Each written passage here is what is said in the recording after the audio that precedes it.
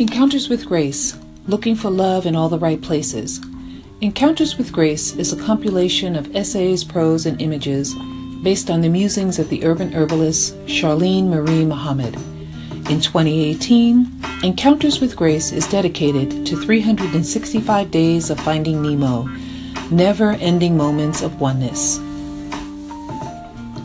Encounter number 5, Cousins.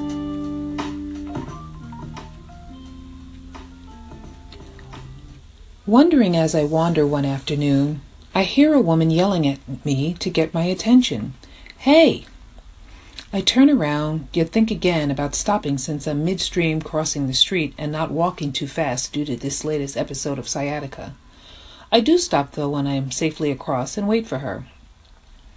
An elder to my midlife years, the woman runs to meet me. She is carrying 2 plastic grocery-filled bags in one hand and clutching the other one tightly. Thrusting her clutched hand at me, she says, "Ibaka S? Dollar please, bus?" Noting her broken English, I try to decipher what she means. "I don't know how much the bus is," I say. $1.70, she articulates matter-of-factly. "Dollar please," she insists, pushing her hand towards me. Not one to carry too much cash these days, I gave her a doubtful look and reluctantly checked my purse. Sure enough, $1 is all I had. I gave it to her. "Amasanawala! Bless you!" the woman shouts. Pointing at herself, she motions. "Me, African. Why no cousins here? You, bless you. Bus?" I motion with my hands and ask her to follow me, and she did, bestowing blessings on me as we walked. I point to the bus stop, and she thanks me again.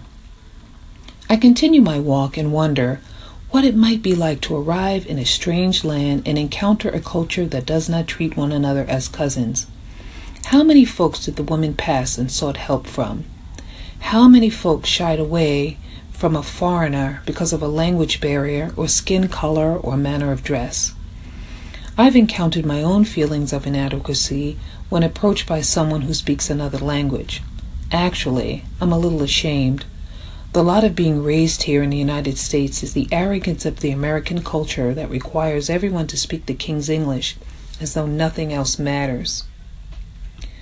Language, I believe, is an expression of the heart and mind, how we articulate what we think, know, and feel. What magic to be able to partake in expressions through multiple rhythms of breath as sound shapes into words. What an awesome equalizer. I guess this is how cousins are made. Musical selection, Paint the Sky by Jairus. Copyright 2007. Don't waste time. Open your mind. Have no regrets. Paint the sky your favorite color.